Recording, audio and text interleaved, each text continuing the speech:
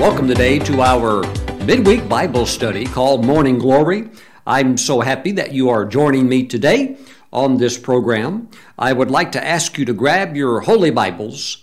Let's go today over to the book of Jeremiah, chapter 15, and we want to get into the subject of food for the inner man.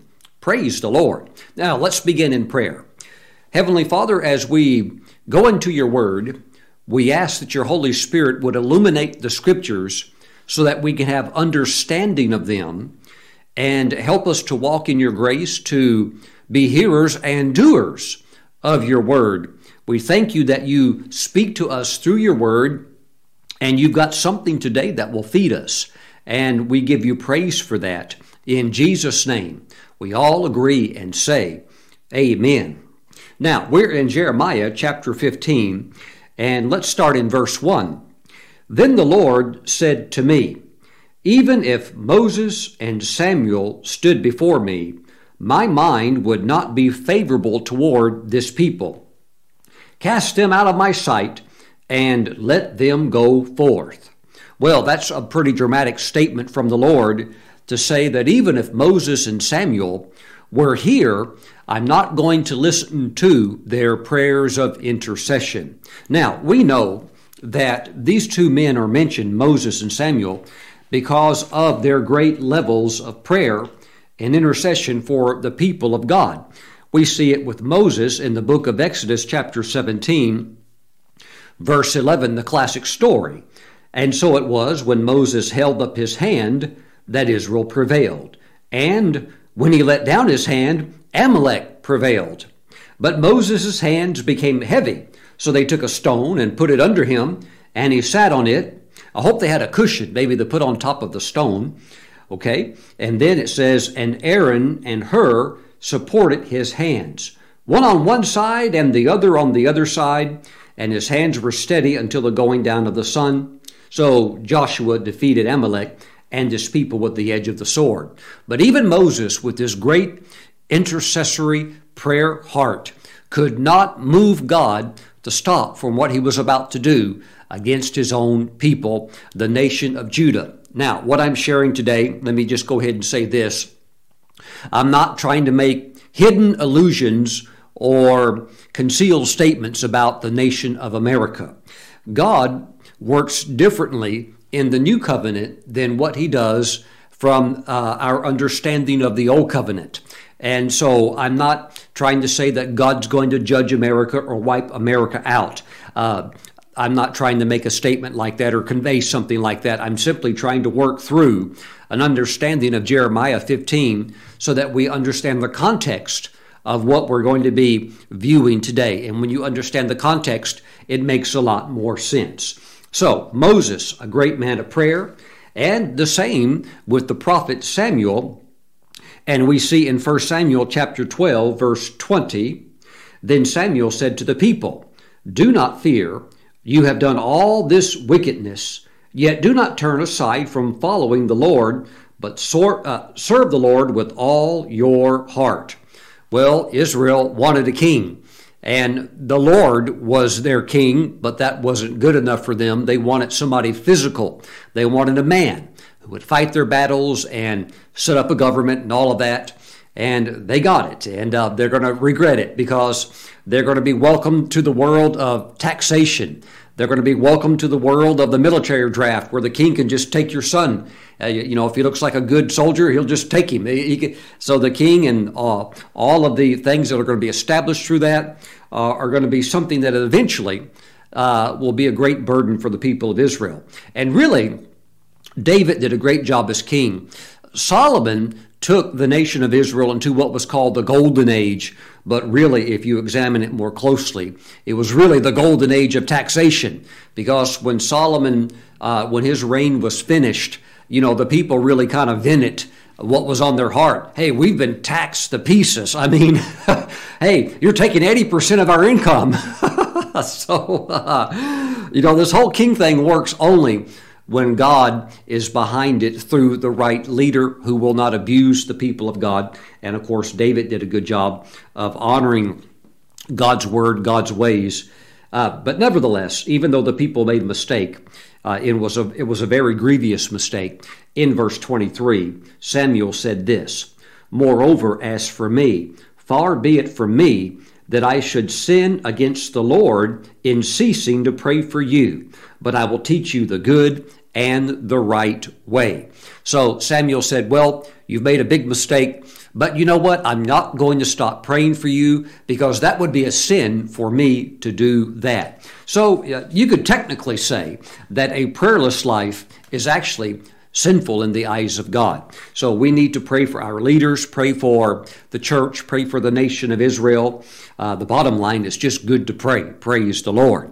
Now, even with these great examples of prayer, even if Moses and Samuel stood before me, my mind, he's saying, my mind's not going to change towards them.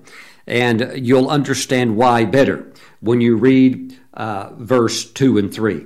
"And it shall be, if they say to you, 'Where should we go?' then you shall tell them, 'Thus says the Lord, such as for death to death, and such as for the sword to the sword, and such as for the famine to the famine, and such as for the captivity to the captivity.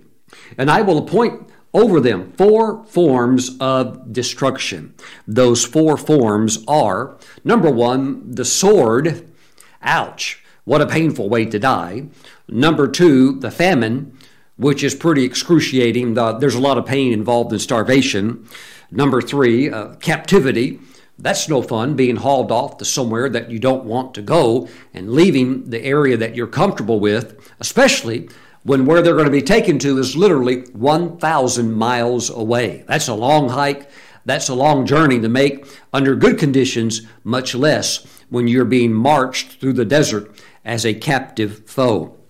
And number 4, through the dispersion. They're going to be dispersed all over the place. Now, you will have many that are going to settle there in Babylon. Many of the Jews eventually come back, but a lot of them stay there. And of course, many others, also because of the northern dispersion that's already taken place in the captivity with the Assyrians. The Jews will literally be spread all over the world. Now, Pastor Stephen, why is all of this going on? Verse 4, "I will hand them over to trouble, to all kingdoms of the earth, because of Manasseh, the son of Hezekiah, king of Judah, for what he did in Jerusalem." Well, this is really, it's an amazing story of Manasseh. He was the son of Hezekiah. Hezekiah, he was about to die. He was the king of Judah. Hezekiah was about to die and said, "Lord, hey, I've served you and I've been good to you and you've been good to me and we've got a good thing going on. Lord, would you let me live?" And the Lord said, "I'm going to give you 15 more years." Well, in that 15-year time frame, he had another son, and that son was the young man that became king at the age of 12, and his name was Manasseh. And you would think with a very godly father, hey, this is going to turn out really good. It turned out really, really bad. Now, later on, Manasseh is going to repent, and he's going to get his own life right with God. But he had pulled the nation into such a pit of sin that he out-sinned all of the other heathen paganistic nations that were around him. So all of the other Canaanite nations that God originally told the Israelites with a mandate, drive them out, because their sin is so bad that the land is ready to vomit them out. Well, the people of Judah, they had outdone, as far as the sin level, all of the Canaanites. And that was all under the leadership of Manasseh. He took Judah into a level of apostasy and sin that had never been seen before in even the entire land, not just of Israel, but even in the land of Canaan. Now, what exactly did Manasseh do? Well, the first thing, and the number one thing he did, is that when he became king after his father Hezekiah died, when he became king, he immediately began to undo all of the godly reforms that his father had made. And there were a lot of reforms that were good, because Reformation is very important. You're getting things aligned or reforming things into a biblical kingdom governmental structure. But that doesn't necessarily mean that you have revival, because revival deals with the heart. Reformation deals with structures and formats and doctrine and teaching, and that's extremely important. Okay, such as the Reformation led by Martin Luther, which was a enlightenment or illumination that the just shall live by faith. We're not justified by our good works, because you can never be good enough to get into heaven, because all have sinned and have fallen short of the glory of God. But here's Manasseh going around undoing all the reformations that his father had established. Number two, Manasseh rebuilt the shrines of Baal and Ashtoreth, plus he added all of the new gods that he incorporated from his knowledge of the northern kingdom of Israel, all of the surrounding false deities. He brought them all into Jerusalem. Number three, he desecrated the holy temple there in Jerusalem by putting altars to foreign gods, to demons, literally there in the temple itself. Oh, he was pretty brazen, wasn't he? He was a wild one, that's for sure. And you have to understand, really, without getting into the ugliness of it, what he was actually doing there at the temple. He desecrated it, but by bringing in the Ashtoreths. Ashtoreth was the female deity that the Canaanites worshipped. She was the goddess of fertility. So when he's putting that statue of this pagan god of fertility or goddess of fertility there in the temple, really what he's doing is he's turning the temple into a brothel where there is now cult prostitution taking place there at the temple. It's bad. It was really bad. So there's going to be a big penalty for it, but he really sunk the nation deep. And he wasn't even done. He also sacrificed his own son, burning him publicly in fire to the wicked, evil idol called Molech. So he takes his own son, who was supposed to rule in his place later, and he burns him there at the altar of Molech. What a disgusting thing. Wow, incredible. Next, he murdered many innocent people. We see this in 2 Kings chapter 21. I think it would be good for us to see this. 2 Kings 21, verse 16. Moreover, Manasseh shed very much innocent blood. So it's not the shedding of blood of like his enemies. This is the shedding of innocent blood. He's killing good people that are saying, "King, please don't do this. This is not right." Oh, kill that person. So he's shedding a whole lot of innocent blood till he had filled Jerusalem from one end to another. Wow. So that was a lot of blood. Incredible.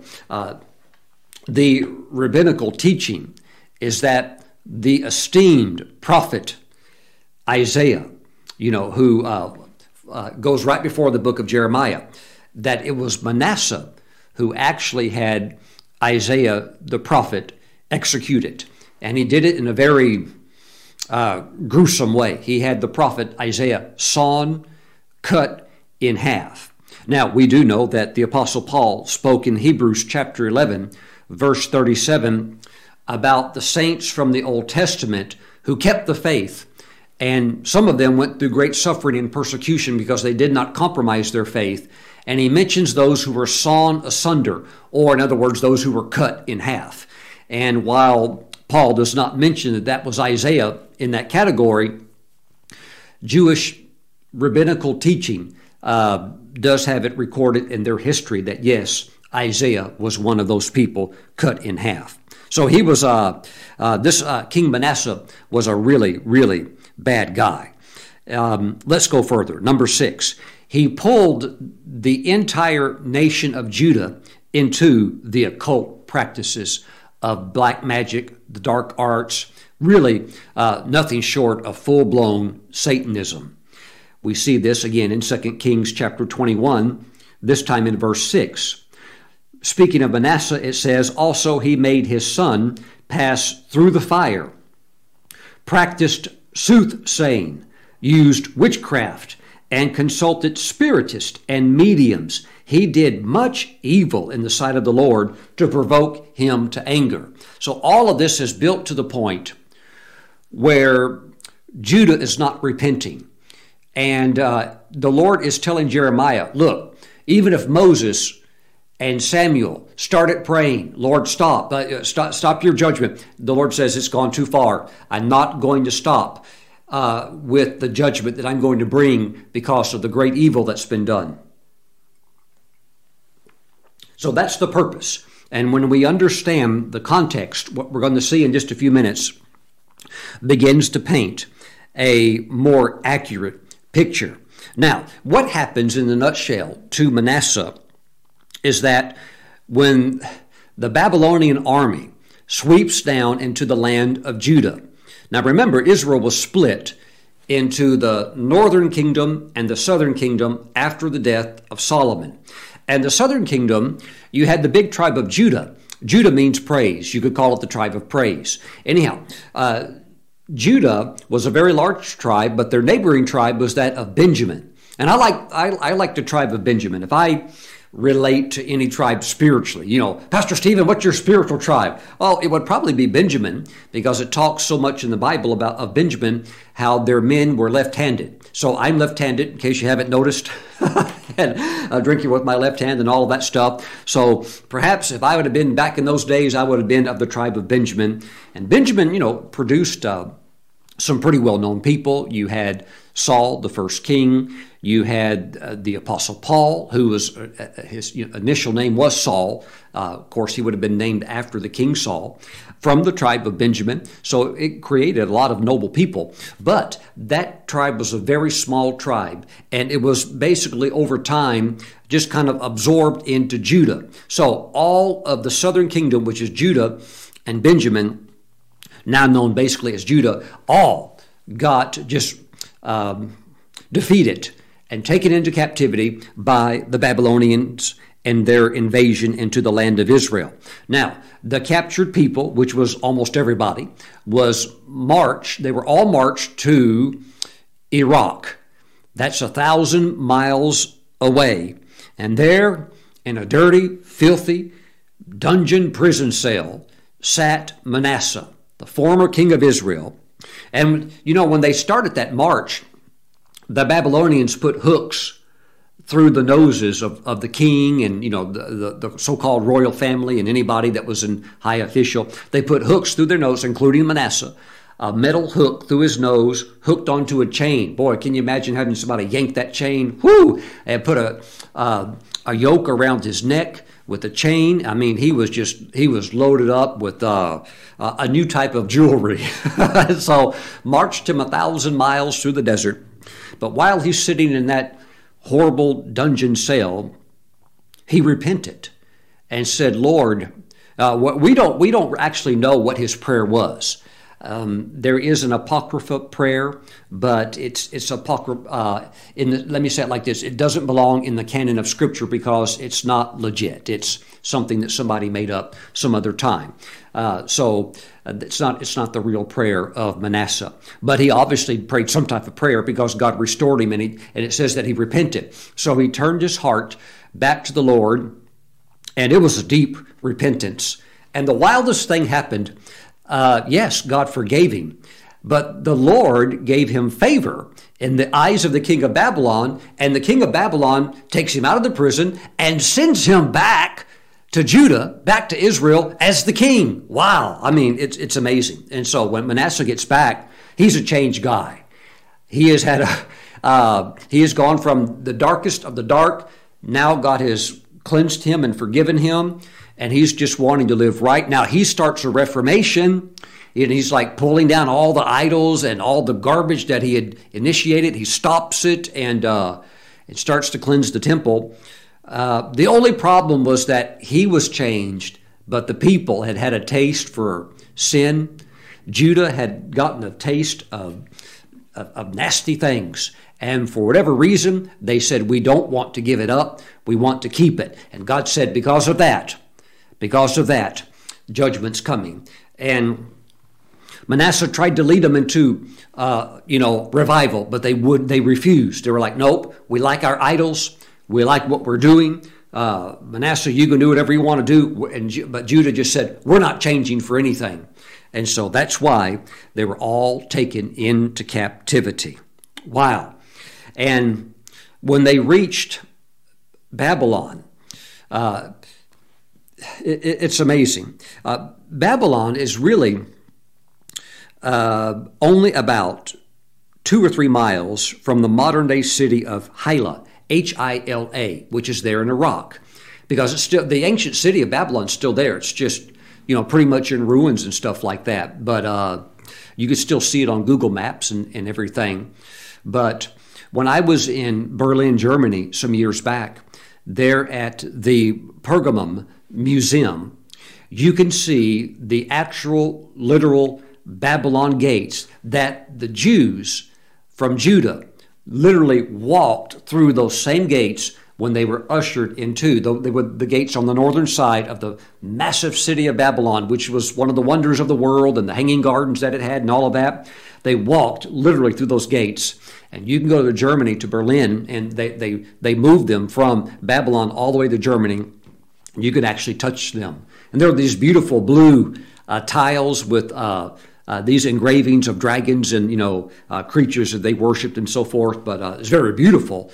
But you think, wow, that's pretty old, several thousand years old. But my friends, that all happened because of the great sin that the people were all tangled up in. And now here's the prophet Jeremiah saying, repent, because you're all going to go into captivity. Oh, no, we're not. Yes, you are. No, we're not. And back and forth, God's working through Jeremiah, trying to awaken the people to repentance, and they're not having anything to do with it. So let's go now to verse 11.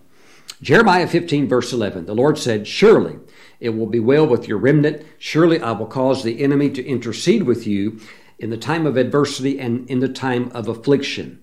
Now, verse 14, and I will make you cross over with your enemies into a land which you do not know. For a fire is kindled in my anger, which shall burn upon you. And that's exactly what happened. They were taken to a land that they did not know. Now, we need to continue on. It's going to get very interesting. Verse 15, O Lord, remember me and visit me. Now, this is Jeremiah crying out to the Lord. Lord, remember me and visit me and take vengeance for me on my persecutors. Oh, he's getting a lot of persecution, not from the Babylonians. When Judah was in Jerusalem was ransacked and everybody's taken captive, the Babylonian soldiers with their general came up to Jeremiah. They didn't kill him. They said, hey, we know who you are. You were the one trying to speak to your nation to repent of their wicked ways. We knew all about you. We heard the reports. And so Jeremiah, he was let go to do whatever he wanted to do. That's what the general said. Hey, you can do whatever you want. You can come with us if you want. Who wants to go to Babylon? Or, if you want, you can stay here. So, oh my goodness. So he was protected. But he's saying, Lord, take vengeance for me on my persecutors. The persecutors are not the Babylonians. They are the Jews who are refusing with these hardened foreheads to hear anything that the prophet is saying. And they're saying to him, you're the false prophet. You're the liar. You're the one making up stories. You're the one upsetting the government. And you're the one causing all the chaos. And you're the problem, in other words. And that really began to wear on him, and it was very, very difficult for him. Now, verse 16, Jeremiah continues to talk to the Lord. Your words were found, and I ate them, and your word was to me the joy and rejoicing of my heart. So here, Jeremiah tells the Lord how much the Lord's word means to him. He says, your words were found. The fact that they were found implies to us that there was searching going on by Jeremiah, searching, praying, waiting. spending time with the Lord so that he could acquire that word. And he would get that word, and then he would prophesy that word, and he would share that word. Now, he said, your words were found, and I ate them. When he got the word of the Lord, he didn't do with it what the other Jews did. When he got the word, he didn't debate it. He ate it, okay? When he got the word, he didn't doubt it. He ate it. But when he would give it to the Jews, they would despise it. They would say, oh, no, we don't believe that. That's not God speaking through you. And on it went. And so this was his strength. And he says, your word was to me the joy and rejoicing of my heart. Now, right after he makes this amazing declaration of the beauty of God's word and really how it is the engine of his ministry, he continues to say some things that reveal he's in trouble. And God is going to correct him. God's going to correct him, I would say firmly, but also lovingly. There is a correction, and it needs to be made because he's getting off track. My friends, what Jeremiah has said in verse 16 is 100% truth. But here's the problem that Jeremiah had. He's talking about the way he used to live. Oh yes, he had the initial prophetic commissioning and the beauty and the glory of that. And God telling him things like, hey, before you were even born, I had already ordained you and set you apart as a prophet. Ooh, wow. I mean, so he's getting all this great stuff, and God's saying, I'm gonna make you like so strong that no matter how hard they resist, you'll be stronger still, and the word will prevail. And Jeremiah is launched into a very powerful ministry that is a nation-shaking ministry. Other nations outside of Israel, outside of Judah, are hearing about this great prophet, but it has the persecution and the isolation also of having to stand and having to stand alone when so many others have compromised. It's beginning to get to him, and that daily devotion has gotten disrupted. My friends, it is true that when you find the word of the Lord and you eat it, that it will produce joy and rejoicing in your heart. But that cannot be a once a month experience. That cannot be a once a year experience.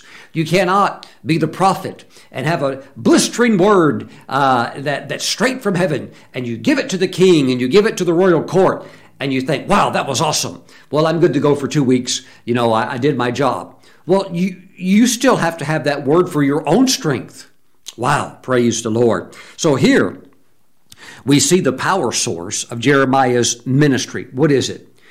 It's the searching to locate and find what we could call the preceding word.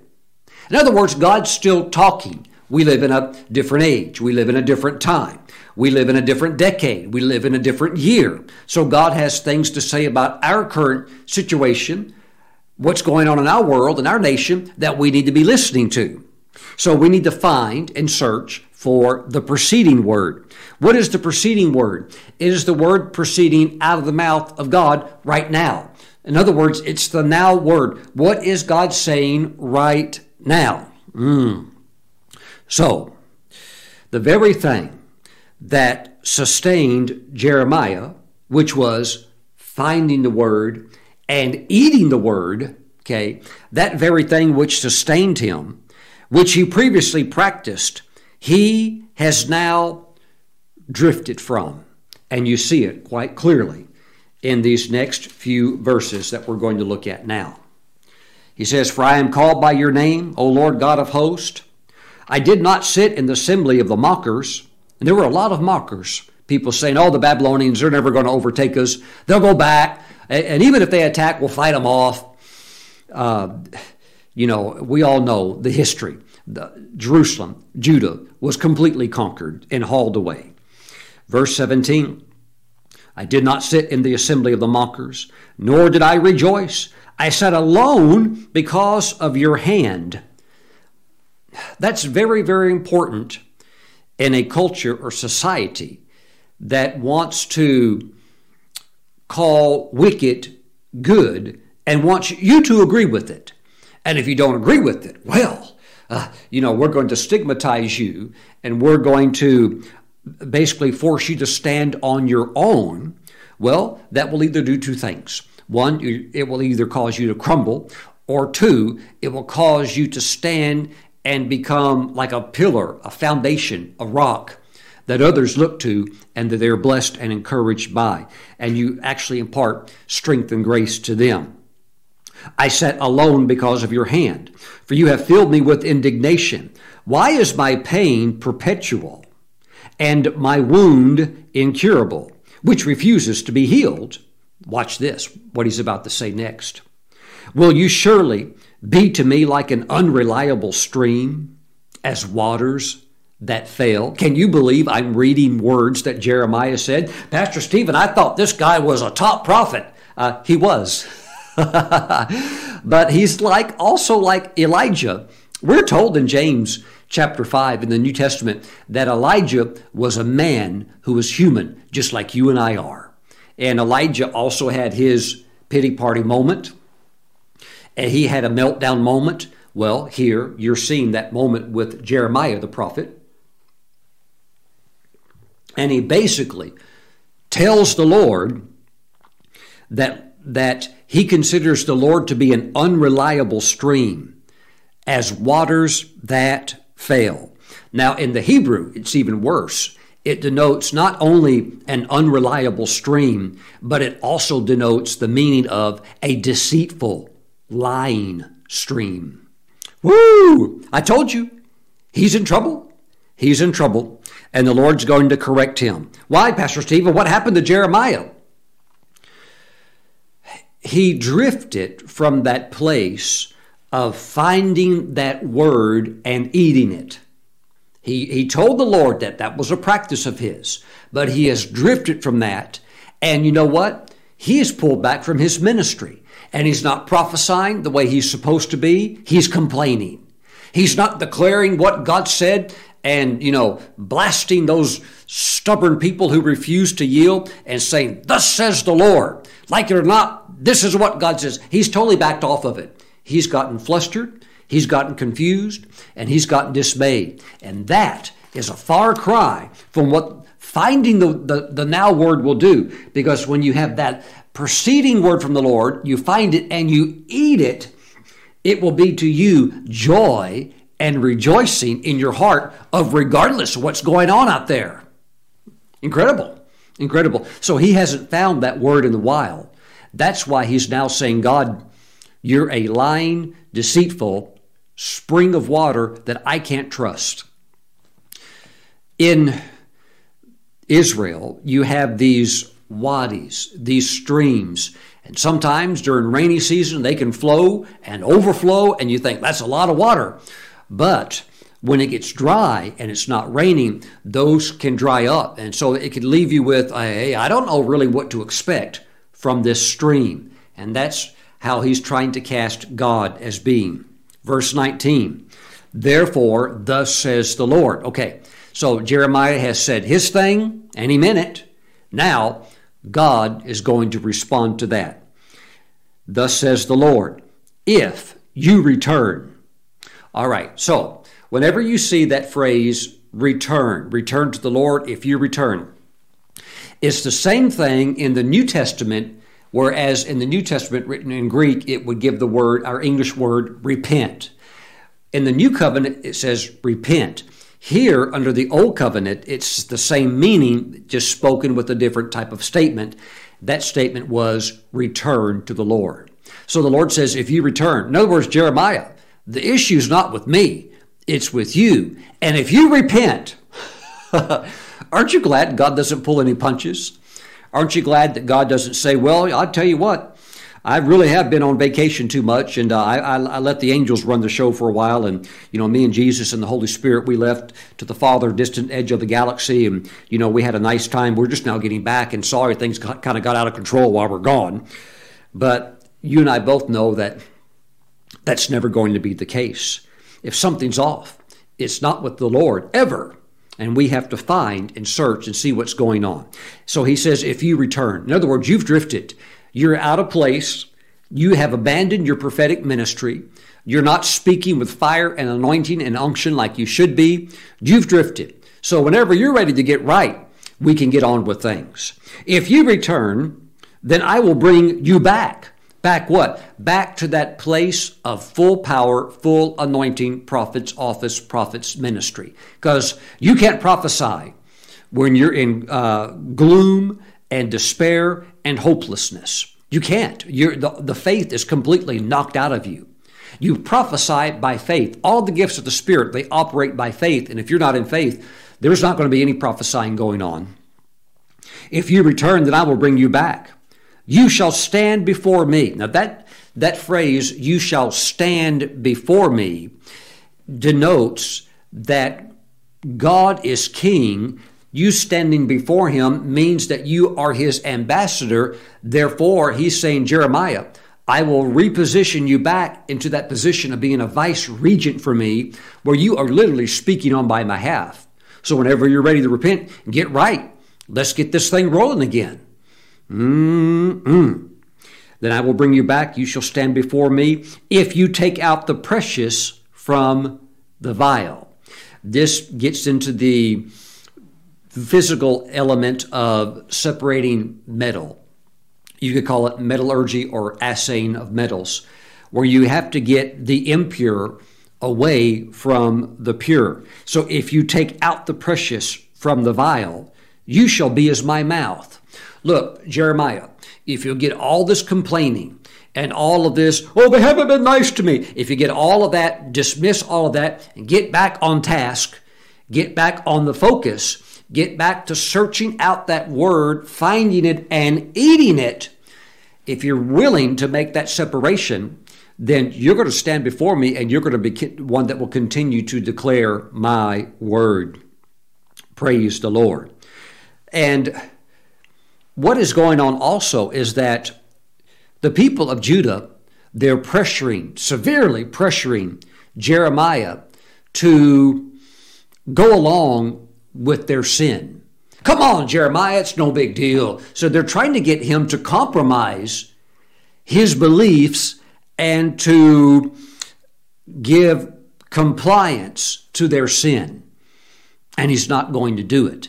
Now, he is not giving into that, but he is wearied by the lying, deceiving pressure that they're trying to bring against him. So God's just trying to say, get back on assignment.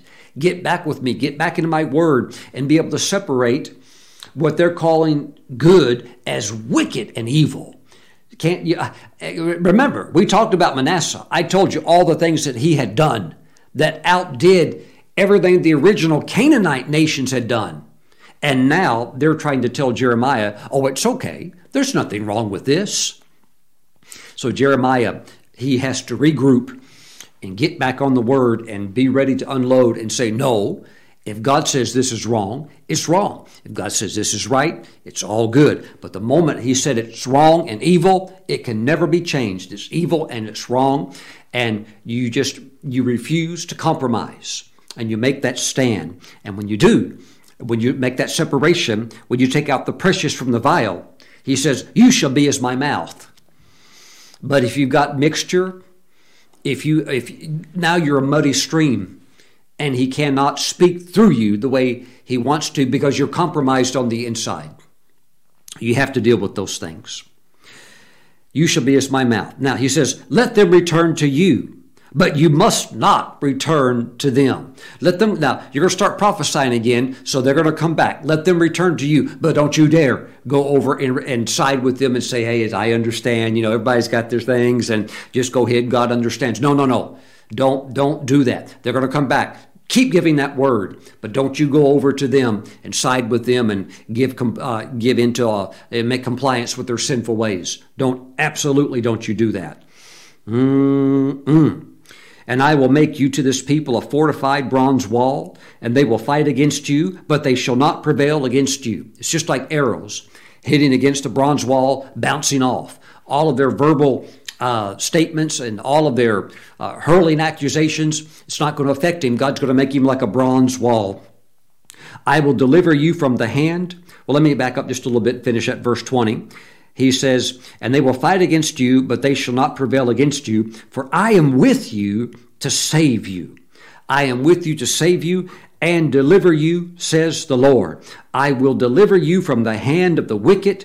I will redeem you from the grip of the terrible. And my friends, I want you to know today, right now, that is a preceding word from the Lord. That is a now word if you will believe it, and if you will eat it and consume it. It will produce that joy and that happiness within your spirit, that regardless of pandemonium and weird, bizarre things going on, not only in our nation, but throughout the planet, you can be strong, and God will deliver you and protect you from the wicked, and you will be kept safe. You know, it's amazing. You think, how did Jeremiah live through this? I mean, there's people getting chopped to pieces with the sword. There is famine. People are starving to death.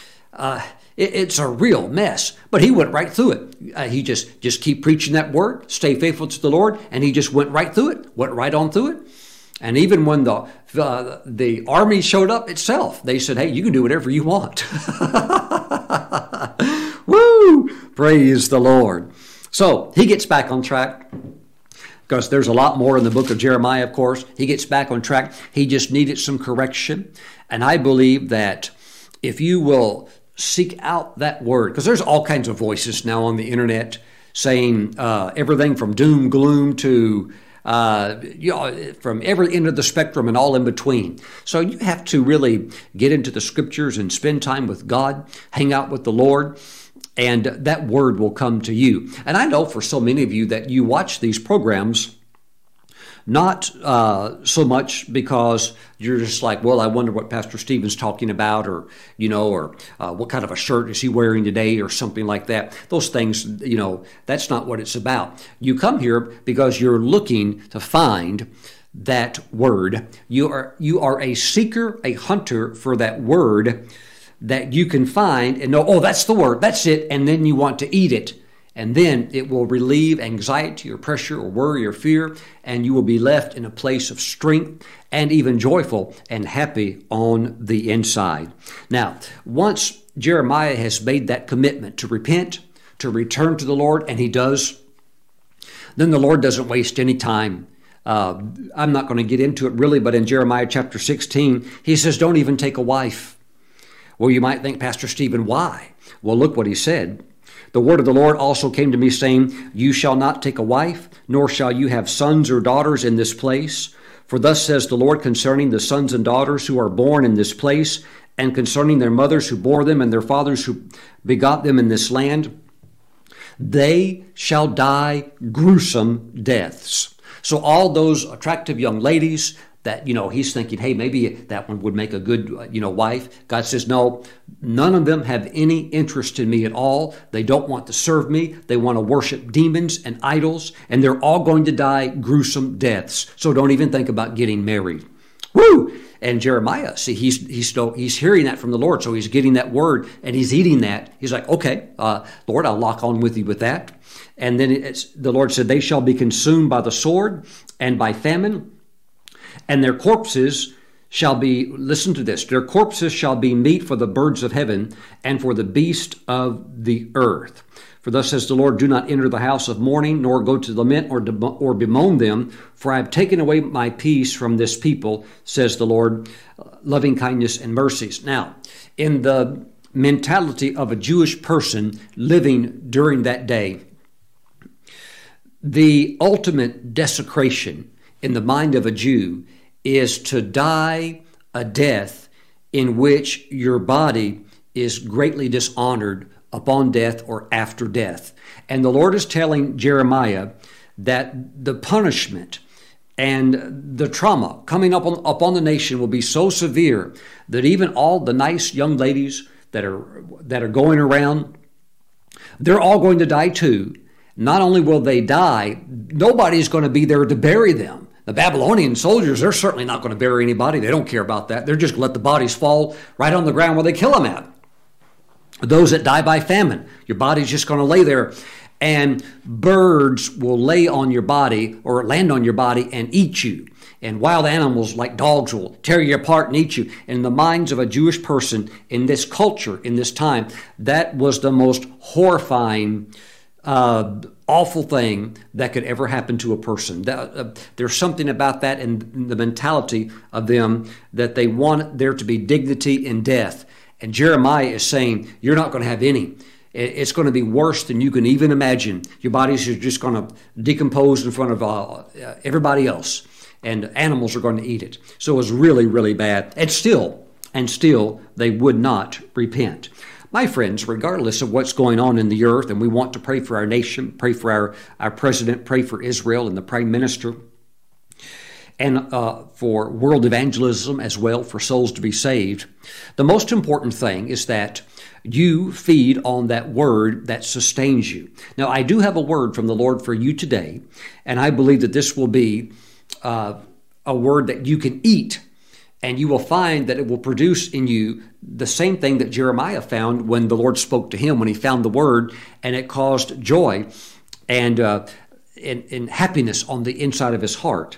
And this would be just one more chapter over, Jeremiah chapter 17, verse 7. And this is what it says. Blessed is the man who trusts in the Lord and whose hope is the Lord. For he shall be like a tree planted by the waters. Now see yourself right now as a tree planted by the waters, which spreads out its roots by the river. Okay, so you're by a river. There's a river going by, and your roots are going down real deep. And it says that person will not fear when heat comes. Okay, so whether it's financial heat or the heat of a medical report that's not good, or the heat of a job layoff or, recession or things like that, it says that you will not fear when heat comes, but its leaf will be green. Well, Pastor Stephen, how can our leaf be green when everybody else's is brown? They're not living off let me say it like this. They're not eating the word that's life-sustaining, life-guiding, life-providing. It's a supernatural word. They're not eating it. They're not even looking for it. They're eating the news. But its leaf will be green, and you will not be anxious in the year of drought. So even if there is a drought, even if there are layoffs, you will not be anxious or worried because you have roots in the Lord that go down real deep into that water, that river of God, and you'll always, always be green, no matter what, no matter where you're at. This word will prevail over any external circumstances that are in the earth today, whether it's sword or famine or drought, it doesn't matter. This word, when you eat it, will take you above all of these other things. Nor will cease, talking about you as a tree, nor will cease from yielding fruit. So you'll always be yielding fruit. Well, Pastor Stephen, I just heard that this one company laid off thousands of people. How can we be yielding fruit? Well, that's up to God as to how, but you will if you believe that word is able to sustain you. And let me tell you right now, if you drift, like Jeremiah did, from finding that word and eating it, you will go into depression, you will go into doubt and unbelief, you will go into fear, and if you maintain that, it will get worse and you will go into hopelessness. But that's not going to happen to you. Jeremiah said, your words were found, and I ate them, and your word was to me the joy and rejoicing of my heart. Say right now, say this out loud with your mouth right now. I'm not going under, I'm going over. Say, I cannot be defeated because I am in Christ and my leaves will always be green. Say, I will never wither. I will never wither. My roots go into the river of God's word. I will always be fresh and strong and healthy. Woo! Praise the Lord. Well, Pastor Stephen, we'll just see if Jeremiah can make it or not. Well, he made it. We know the rest of the story. Arrows flying, swords ripping through through the land, and he's just doing his thing. Get back on task, Jeremiah. Get back on the word. Speak, prophesy, say the word that God is saying. God is saying. Speak what God is saying. And let me say it's good. I really do believe in my heart that the end will not yet come until we have the great harvest. And we've have seen the church harvest many souls, but we have never seen a great end-time outpouring of the Spirit of God with great miracles and power and great amounts of souls pulled in, like what has been prophesied and spoken of in Scripture. So, my friends, we need to stay busy, stay on task, stay focused. I believe that God is not done with America, that God is going to do some surprise things in America. Woo! Praise the Lord. So be looking for it, and nothing's going to stop it. Socialistic doctrine is not going to stop it. Atheistic communism is not going to stop it. The word is going to prevail. God has He still has a mighty, mighty remnant, and God always works through the remnant. That's how he worked with Israel. That's how he's working with America, because Israel belongs to God and America belongs to God. Both nations were dedicated to the Lord, and God is not through yet with the destiny of America. The church will accomplish its purpose, and we will see the Great Commission fulfilled. Praise the Lord. So, unpack your tribulation suitcases, get a refund on your tickets to move out into the remote, wild Yukon. Probably not a good idea. You're probably going to die from mosquitoes out there. Come on back. Get plugged in. Do what God called you to do. Be where God called you to be. Stay on task. Stay on task. Stay on the Word. And you'll just keep moving forward. You'll keep moving forward. And it's going to be good. It's going to be good. Praise God. Heavenly Father, thank you for your Word. We thank you that as we search for it, we find the meal that feeds us and makes our hearts happy. So I thank you, Father God, that you have spoken and you have said that we are like the tree that's planted by the waters, the roots going down, and we're always going to be green regardless of the heat. I thank you, Father, that your people have a supernatural exemption from the heat of the earth's systems, of Babylonian systems, of sin, of all the stuff that goes on out there. We thank you for a protective hedge. We thank you for the blood covenant of the Lord Jesus Christ, and we choose to believe your word and stand on it. And we thank you, Father. We thank you that even if 1,000 fall at our left or 10,000 at our right, it will not come near us. We have protection, and we're going to stay green. We're going to keep on praising you. We thank you, Father. I pray you bless your people. Bless your people with their spiritual food for their inner man. We give you praise in Jesus' name. Amen and amen. If you're watching today and you don't know the great Jehovah God as your God, maybe you've been bowing down like the Jews of old did at this point, and you're into idolatry and you're worshiping all kinds of things. My friends, there's only one true God, the Father, His Son, whose name is Jesus, and the Holy Spirit. Three distinct persons, but yet one God. It's a mystery. We'll do some teaching on that some other time. But you must give your heart to the Lord Jesus Christ. Laid his life down, came to earth, laid his life down as a ransom for you so that you could receive forgiveness of sins. He took all of your sins upon him, upon himself. He bore them at the cross at Calvary, there in Jerusalem, about 2,000 years ago.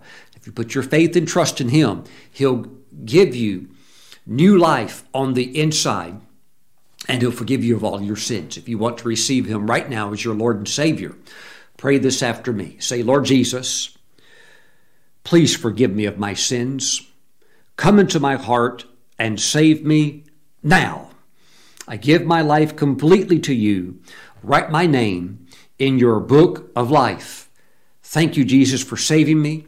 Thank you that I belong to you now. In your name I pray. Amen and amen. Welcome to the family of God. If you're a Christian, but you have gotten away from the Lord and you're off in sin and you're hearing this message, The Holy Spirit's convicting you, and He's endeavoring to pull you back into the heart of God. Come back right now. Pray this prayer. Say, Jesus, I walked away from you, and I've been in sin, but I repent, and I return to you. I ask that you forgive me of all of my sins. Wash me clean, O God, with your blood. Thank you, Jesus. Thank you. And I come back and I'm staying with you. Thank you, Jesus. Amen and amen. Praise the Lord forever. Somebody's getting delivered right now from drugs. Somebody's getting completely set free from drugs. There are some that are watching me. The drug would be heroin. You're being set free right now from heroin. Praise the Lord. There are a few that for some reason the Holy Spirit is touching this area today of those who would have addiction. There are a few also. You've been on crystal meth. You're being completely set free right now. And the Lord's going to heal your brain. And He's going to make everything beautiful in your life. He's going to restore you. So begin to praise Him right now and thank Him. Hallelujah. Glory to God. Receive your deliverance right now. I break all controlling powers of the enemy off of your life. Receive God's healing power now in Jesus' name. God's delivering anointing, receive now in Jesus' name.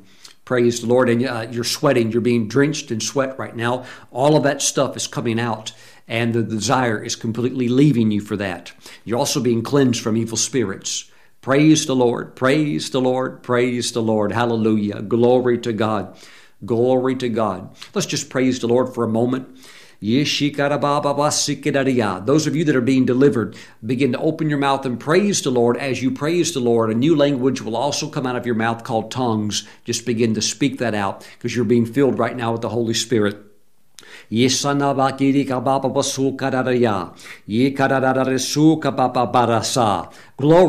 glory, glory.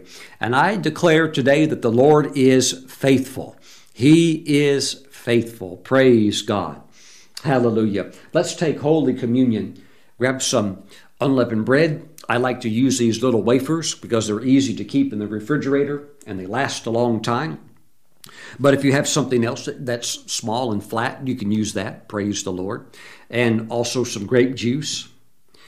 And we're going to pray and take communion. Let's do that right now. Heavenly Father, we thank you for the bread and the juice. We pray over it. We set it apart as holy. This is now the flesh of Jesus and His precious blood. Father, when we look at it, we still see a little piece of bread and grape juice, but we thank you that this is the body and the blood of Christ under the hidden form of bread and juice. Thank you, Father, as we receive the body of Jesus, we thank you that you have a meal for us. You have spiritual food for us, for our inner man. Lord, let us always be well fed. Let us always search out that food and eat it and just eat it. Thank you, Father God. We believe it. Woo, hallelujah. Thank you, Father. Some of you have received some very accurate prophecies from very good sources. Yet you still doubt the word for some reason. Don't doubt the word. Stop debating it. Stop, analyzing it. Just eat it. Eat it, and then it will produce the nourishment and strength that food carries in it when it goes into your system. So receive it and believe it by faith. Father, we thank you in Jesus' name. Amen. Amen. Some of you have felt hesitant to believe certain prophecies over your life because you think it's too good and you think you're not worthy. But it's not based on your worth or your merit or mine because we don't have any on our own. It's based on who we are in Christ. So if that's what the Lord says, I would say agree with it, believe it, eat the word, and then you'll see it come to pass because it's what God wants to do in your life. So go ahead and let Him have His way and bring Him glory and believe the word. Father, thank you for the blood of Jesus. Thank you for forgiveness of our sins. We ask that you would wash all of our sins away. We thank you, Father God, that when you forgive us of our sins, you also completely forget them. We give you praise for that for sure. Hallelujah. We thank you for your goodness. We thank you, Father, it was even your love. It was even your love to allow Judah to go into captivity so that they could see the consequences of their sin and hopefully repent, as many did, like Manasseh, lest they end up in a worse scenario, which is die in their sins and go to hell. So, Father, we thank you that you're so good. You do everything to try to stop us from sin and help us. We thank you for your mercy, the great lengths you go to us, you go through to in order to reach us and to help us. We thank you, Father God. We thank you. You helped Jeremiah when he got off track. You helped Elijah when he got off track. We thank you, Father. We make those adjustments and stay very, very close to you if that is something that needs to be adjusted. We give you praise. We thank you, Father God, in Jesus' name. We agree and say amen. Let's receive the blood of Jesus Christ. Praise the Lord. Hallelujah. Before closing today, let me remind you, my friends, that we are in the midst of raising ministry funds for a project that is called Internet Studio Refresh. We're going to refresh this studio, which is our internet studio that we use on Wednesday morning, and we're going to refresh the main sanctuary studio, the back wall area, which is the Sunday morning internet studio. So it's the refreshing of 2 internet studios. Our budget goal is $12,000. And anything that you would like to sow into that would be a great blessing. Just please listen to the Holy Spirit and just do whatever He would impress upon your heart to do. And I'm sure that we will reach that goal, and we will continue to present all messages of the great Word of God in a spirit of excellence. Praise the Lord. So thank you for helping us on this project. And until next time, stay blessed. Always eat your spiritual meal. Find it and eat it all up. God bless you. See you next time. Bye-bye.